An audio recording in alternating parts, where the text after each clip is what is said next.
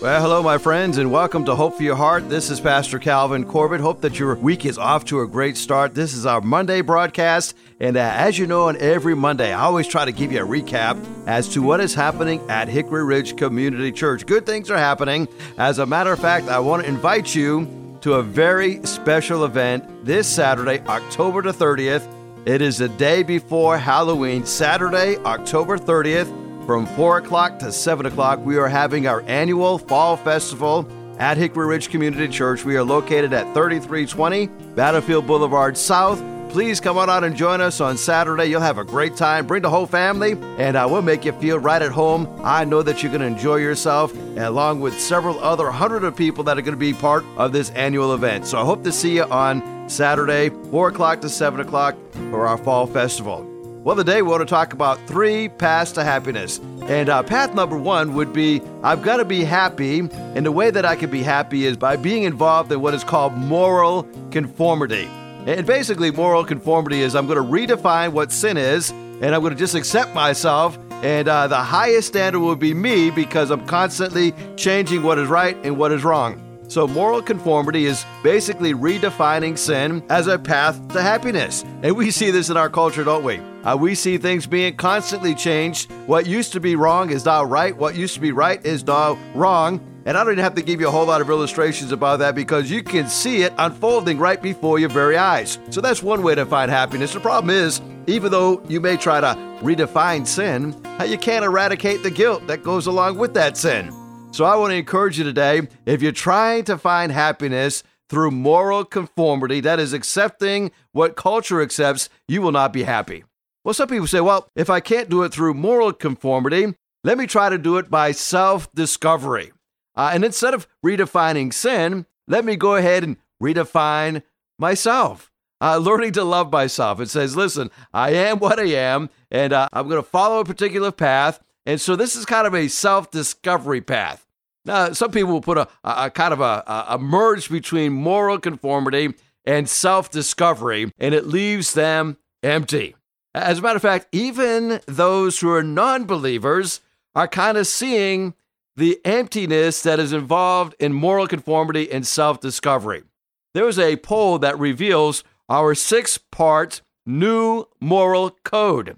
And George Barna highlighted this in what's been called this new moral code. And here are the percentages of those who completely or somewhat agree with the following statement. Statement number 1, the best way to find yourself is to look within yourself. Now, as you hear that statement, that sounds pretty good at first. As a matter of fact, 90% or 91% of Americans agreed with that statement. I got to find myself within me. The answer is found within me. As a matter of fact, 76% of practicing Christians even believe that the best way to find yourself is to look within. Now, I don't know about you, but I've discovered that whenever I look within, that's where I discover the problems of my life because I'm the biggest problem that I face. Well, here's the second statement, and see if you completely or somewhat agree with this statement. People should not criticize someone else's lifestyle choices. 89% agreed with that. 76% of Christians even agreed with that. Now that's saying that you cannot criticize anything that anybody else does. Now that's crazy, right? That means we cannot make any kind of judgment call. So if your neighbor steals your car, you can't criticize that. If something goes wrong, you can't speak out against it. I want you to know that we're always making judgment calls. And some of that is bad, but most of it is good because that's what keeps us on the right track. So how do you feel about that statement? People should not criticize somebody else's lifestyle choices. Number 3, to be fulfilled in life, you must pursue the things that you desire most. 86% agreed with that. 72% of Christians agreed with that statement, that the way to find a life of fulfillment is pursue the things that I desire most. Now, the one major problem with this, if I desire things that are contrary to God's word, I'm not going to be fulfilled. I am going to fall short. Well, here's the 4th statement, and see how you feel about this particular statement. The highest goal in life is to enjoy it as much as possible. The highest goal in life is enjoy it as much as possible. Well, 84% of Americans agreed with that statement.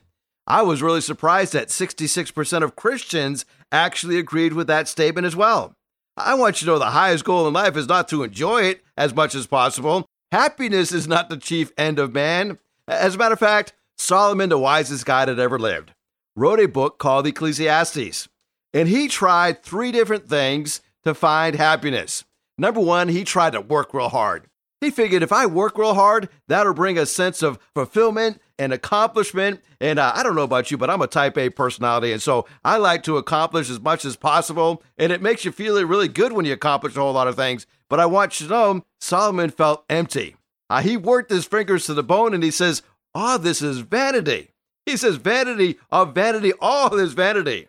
So work didn't work out so well for him. So he said, well, let me try something else. He says, let me try amassing a whole lot of wealth. As you know, people that have a whole lot of wealth tend to be in control of a whole lot of things. And he thought, well, maybe if I had a bunch of money, I could have more power, and then I'd find happiness. So he tries going down this path of amassing a great amount of wealth. You know what he said about all the wealth that he had? He said that left him empty too. And he said, vanity of vanities, all is vanity. So work didn't work for him. Wealth didn't work for him. He said, well, let me try something else. And maybe you've tried this path yourself. He said, well, let me try going down the path of consuming a lot of wine. Or we could say the path of an addict. And he said, I'm going to go down this path, and maybe the best way to enjoy my life is just to be anesthetized to everything that's happening around me. Now, I don't know if you've ever tried this. I want you to know something. You go down that path, when you come off of that alcohol, you come off of that drug, your problems are still there. They didn't go away. As a matter of fact, they probably are magnified after you've come off that high, after you've come off of that alcohol. So he tried work, he tried women, he tried wine, and it all left him empty. Solomon spends a long time going through an entire book talking about the vanity of life. And he gets to the very end of the book of Ecclesiastes, and he says, I've discovered what the chief end of man is. The chief end of man is to glorify God and to enjoy his presence forever. You see, God designed us to glorify him. You know, this weekend I did a funeral, and there's a lady in our church, and she and her husband were married 70 years, or just short of 70 years. What a fascinating marriage they had. What an amazing life they had. I called her a walking encyclopedia. She knew the Word of God. I would start quoting a verse, and then she would quote and finish the rest of the verse. I asked her one day, I said, what do you do when you get anxious? She said, I get in the Word of God. I said, I do the same thing. And I started quoting Philippians chapter 4, where it says, don't be anxious about anything. And then she completed the sentence by saying, but in everything through prayer and supplication, let your request be made known unto God. She was an amazing lady. Can you imagine being married to the same man for almost 70 years? They had a lot of neat stories to tell. But I shared at her funeral, we come to life with 3 primary questions. Question number 1 is, how in the world did I get here? That's a pretty good question, isn't it? How did I get here? I didn't just happen to get here. I got here by somebody choosing to have me. I got here with some kind of a purpose in my life. So how did I get here? Well, I tell people the Bible answers all 3 of these major questions that we have. How did I get here? God created us in his image. The Bible says in the image of God, God created us. Now that's some really good news today, isn't it? That God thought so much of us, he wanted us to be created like him. Now when God created all of the creation, he looked at it and says, this is good. When he came to creation of man, he says, this is very good. Now there's something different about how God created us versus how he created the rest of creation. When he created Adam, the Bible says that God breathed into his nostrils the breath of life, and man became a living soul, a living being. So the soul is the real part of you. That's the part of you that's going to live on forever. God created us with a body, a soul, and a spirit. The spirit is your personality. The soul is the part of you that's going to live on forever. The body, when you die, is just a shell. It's the outward part of you that will remain, that will eventually decompose and go back into dust. So we come into this world asking the question, how did I get here? You got here because God created you in his image. He has a purpose for your life, which answers the second question, what am I supposed to do while I'm here? You ever ask yourself that question? I mean, the 70 plus years that I may be here on this earth, what in the world am I supposed to do? Well, Ecclesiastes answers that question. Our purpose in life is to glorify God. You know how we most glorify God? By accepting salvation, by accepting that free gift that Christ has given to us. And by doing that, we begin to fulfill the purpose that God has for us. You know, God's purpose is bigger than just our salvation. You know, God has a purpose specifically for you. He created you with a unique gift, several unique gifts. You know, nobody sounds just like you. Nobody looks just like you. Nobody has the same fingerprints just like you. Nobody has the same DNA as you. Nobody has the exact same personality that you have. Nobody has the same talents and the gifts that you have. God created you with these gifts so that you can use them to carry the purpose out in life that He has for you. You can glorify God through the gifts that you have been given. So we've talked about how we got here. We talked about the purpose that God has for us. And I want you to know that if you don't know Jesus Christ as your Lord and Savior, that is the initial fulfillment of the purpose that God has for you. You know, you can receive that free gift anytime that you want. The Bible says, whoever will call upon the name of the Lord shall be saved. That's a fascinating verse, isn't it? Well, the third question that we ask ourselves is, what's going to happen to me when I die? You know, the Bible says it's appointed unto man once to die. After this, the judgment. So God already knows when will be your last day here on this earth. We don't know the exact day, and we don't know the exact hour. We don't know the surroundings of what's going to happen in our latter part of our life or when we're going to finish up the task that God has for us, but God knows exactly when that's going to happen. What happens to us when we die? If you know Jesus Christ as your Lord and Savior, that soul, that real part of you, goes up to heaven. Paul put it this way, to be absent from the body is to be present with the Lord.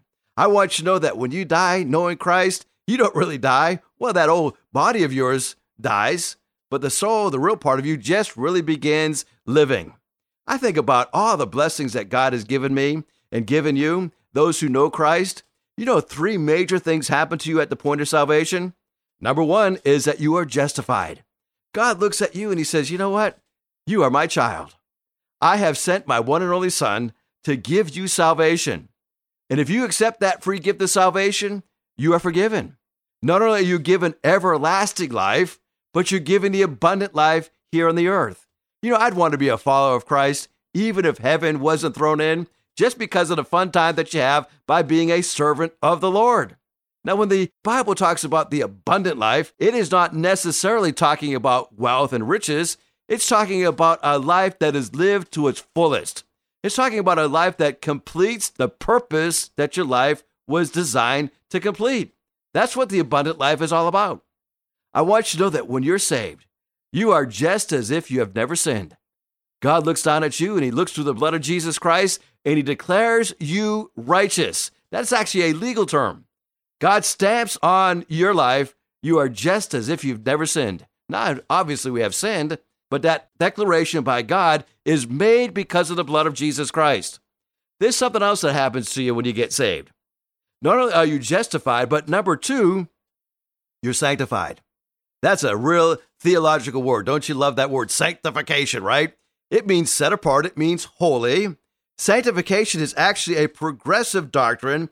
In other words, when you accept Christ as your Savior, you are more like Christ the longer you walk with Him. So today, you ought to be more like Christ than you were yesterday. Now, the Christian life was never meant to be a series of ups and downs and all over the place. You know, so many people think that's what it's all about. And I think many times it's because we're double-minded. James talks about a double-minded man being unstable in all of his ways. James says that person doesn't receive anything from the Lord. Now listen, a Christian can be double-minded, but it doesn't have to be.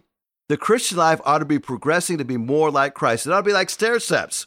There may be some times where you plateau a little bit, but you ought to be stepping up, taking the next step, not taking a step and then falling down in the valley and going back up. We're to be more like Christ. So we've talked about justification. We've talked about sanctification. There's one other thing that happens to you as a follower of Christ. It was promised to you before the foundations of the world. That is, you will be glorified. Now that's going to happen when you get to heaven. You're going to get a new body. That soul that goes up to heaven is going to have a new body attached to it. It's called a glorified body. It is a body that cannot sin, that will not sin, a body that is without sin, without sickness. It's going to be the perfect body. Now, some people will debate as to when you get that glorified body. We could talk about that. I think that happens when we are raptured up as a church, right? You think about the rapture taking place. That is the next major event on God's calendar. And the word rapture is not actually found in Scripture, but the concept is found in 1 Thessalonians chapter 5. It says, the dead in Christ shall rise first, and then we who are alive shall be caught up to be with Christ in the air. And then it says, so we shall be changed forevermore. That little phrase to me indicates that we're going to have a new body at that moment. Now, you don't have to necessarily agree with me on that, but I tell you, when we get to heaven, as we're being raptured up there, I'm going to tell you, see, I told you I was right. I got my glorified body, and so didn't you. And probably going to happen at the rapture of the church, God's next major event on his calendar. Well, those are the three things that happen to us at salvation. Let me go back to this whole concept of three paths to happiness. We talked about moral conformity, that is redefining sin. That kind of leaves us empty because we still, even though we may try to redefine sin, we still battle issues of guilt. It amazes me that we have redefined sin in our culture, but the level of depression, anxiety, guilt, and suicide are skyrocketing. Well, some people say, well, it's not through moral conformity, but it's through self-discovery. I must learn to realize that I'm different. As I look inside of me, I can just learn to love myself. Now, I don't know anywhere in Scripture that it says you got to learn to love yourself. As a matter of fact, I discovered that the trouble that I have in my life is because I love myself too much, right? Nobody ever had to tell me to love myself. That one kind of came natural, right? Jesus says you to love your neighbor as you love yourself. Implied that you already know how to love yourself. Now start loving your neighbor like you love yourself. As we think about how we are changing in a culture, I want you to know that there's a statement that kind of blew me away from that survey that was done by Harvard in August of 2015. This last little statement, let me see how you feel about this statement. Any kind of sexual expression between two consenting adults is acceptable. Now, the world would say, yeah, that's probably right. As a matter of fact, almost 70% agreed with that statement. What really surprised me is that 40% of Christians agreed with that statement. In other words, it's okay if I'm unfaithful to my spouse, just as long as we agree, or the person that I'm having this relationship is in agreement. Now, based on these results, a guy by the name of David Kinnaman and Gabe Lyons made this conclusion. The morality of self-fulfillment is everywhere. It's like the air that we breathe. Much of the time, we don't even notice that we're constantly bombarded with messages that reinforce self-fulfillment. We see it in music, we see it in video games, we see it in apps, we see it in commercials, TV shows, and every kind of media. So we've talked about two ways to happiness: moral conformity, where I'm redefining sin; self-discovery, where I'm redefining myself. But there's a third way, and really the only way to happiness, and it's through surrender. Surrendering to Christ. So in today's broadcast and in tomorrow's broadcast, I'm going to give you part 2 of the story of an Old Testament set of brothers. And these Old Testament brothers, Cain and Abel, were the first brothers to experience being raised by sinful parents. Cain was the first murderer. He killed his brother Abel. Can you imagine that? Can you imagine how Adam and Eve felt? They have 2 boys, and they lose both of these boys. They lose Abel because he's killed by Cain, and then they kind of lose Cain because he becomes a wanderer. He becomes a fugitive because he killed his brother Abel. Well, let's read this story. It's found in Genesis chapter 4, 1 through 17, and then we'll pick up some points about how we can have true happiness, learning it from what not to do in order to have happiness. Genesis chapter 4, verse number 1 through 17. Adam made love to his wife Eve, and she became pregnant and gave birth to Cain. She said, "With the help of the Lord, I have brought forth a man." Later, she gave birth to his brother Abel. Now Abel kept the flocks, and Cain worked the soil. In the course of time, Cain brought some of the fruits of the soil as an offering to the Lord. And Abel also brought forth an offering, fat portions from the same of the firstborn of his flock. Now the Lord looked at favor on Abel and his offering, but on Cain and his offering, he didn't look with favor. So Cain became very angry, and his face was downcast. The Lord said to Cain, Why are you angry? Why is your face downcast? If you do what is right, you will be accepted. But if you do not do what is right, and I love this next little phrase, right? If you do what's right, it's going to be accepted. If you don't do what is right, sin is crouching at the door. It's getting ready to pounce on you, Cain. It's crouching at the door. It desires to have you. But God says, you must rule over it. Now Cain said to his brother, let's go out to the field. While they were in the field, Cain attacked his brother Abel and he killed him. Then the Lord said to Cain, where's your brother Abel? I don't know, he replied. And then we have this famous statement, or I should say this infamous statement. Am I my brother's keeper? The Lord said, what have you done? Listen, your brother's blood cries out to me from the ground. Now you're under a curse and you're driven from the ground, which opened up its mouth to receive your brother's blood from your hand. When you work the ground, here comes the curse, right? The curse was not on Cain, but on the ground. When you work the ground, it will no longer yield its crops for you. You're going to be a restless wanderer on the earth. Cain said to the Lord, my punishment is more than I can bear. Today you are driving me from the land, and I will be hidden from your presence. I will be like a restless wanderer on the earth, and whoever finds me will kill me. But the Lord said to him, not so. Anyone who kills Cain will suffer vengeance 7 times over. Then the Lord put a mark on Cain so that no one who found him would kill him. So Cain went out from the presence of the Lord, and he lived in the land of Nod, east of Eden. Cain made love with his wife, and she became pregnant and gave birth to Enoch. Cain was then building a city, and they named it after his son, Enoch. Now, some fascinating things here in this story. We discover that Cain kills his brother and becomes angry at God and jealous of his brother. So there are 6 things that I'm going to share with you. I'm going to do half of it in this broadcast and the other half in the broadcast on tomorrow. Number 1, I want to talk to you about the fact that works cannot save us. Cain thought if he worked hard and worked the garden and brought those first fruits to the Lord, that God would be well pleased with his offering. You know, the Bible talks about the insufficiency of our works. Our righteous works are like filthy rags in the eyes of God, says Isaiah. So we're going to talk about that. Number 2, we're going to talk about how jealousy destroys us. You know, jealousy is a terrible thing. As a matter of fact, when you look at the story of the crucifixion of Christ, you know they put Christ on the cross because they were jealous of him and the miracles that he performed. So jealousy destroys us. Number 3, we're going to talk about how our heart controls us. So many people don't realize the power of your heart. That's why in the book of Proverbs it says, above all else, guard your heart because out of it are the issues of life. If you speak something from your heart, from your mouth rather, and it's something derogatory, it's really coming out of your heart. We're going to talk about that. And then number 4, we're going to talk about how pride condemns us. How pride causes our heart to get hard. Number 5, we're going to talk about how God restores us. And then we'll wrap it up in the broadcast tomorrow on why our actions reveal our beliefs. So let's take these 6 subjects one at a time, looking at the story of Cain and Abel. Subject number 1 is why works can't save us. Good works cannot undo evil. So as we look at Cain's offering, it revealed his desire to be redeemed by the works of his hands. Let's go back to Genesis chapter 4, verses 3 and 4. It says that time passed, Cain brought an offering to God from the produce of his farm.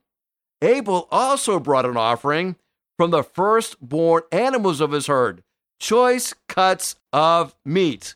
So good works cannot save us because these good works are like filthy rags. They're done to make us self-righteous. Our good works have absolutely no effect on our salvation. Now this kind of reminds me of a parable that Jesus gave of 2 sons in Matthew chapter 21. In Matthew 21, Jesus talks about a father and he's got 2 sons and he goes to the first son and says, hey, would you help me out in the vineyard today? And the son said, no way, I'm not going to do that. But later he changed his mind. He repented. And then they had a second son. He asked him the same question. Hey, would you help me in the vineyard today? This son says, I sure will, but he never did. So Jesus asked the tax collectors, who is more pleasing in the eyes of the Father? And they both says, well, the son that changed his mind. And then Jesus talks about the fact that it wasn't because he had good works, it wasn't the works of his hands, it was because of the change of his heart. You see, that's how we're born again. The heart is changed. Yes, the mouth speaks the praises of God, but our heart is changed. Well, thank you so much for listening to the broadcast today. So glad that you're joining us for this broadcast. I look forward to talking to you tomorrow. Let me pray with you. Father, be with us as we're driving on the highway today. Keep us safe for your honor and for your glory. And we lift up the name of Christ. In Jesus' name we pray. Amen. Hickory Ridge Community Church is located at 3220 South Battlefield Boulevard, Chesapeake, Virginia. Sunday service times are at 9 a.m. and 11 a.m. We'd love for you to join us. For more information, you go to our website at www.hrcc7.org. No matter what you're going through, remember, in Jesus Christ, there is always hope for your heart.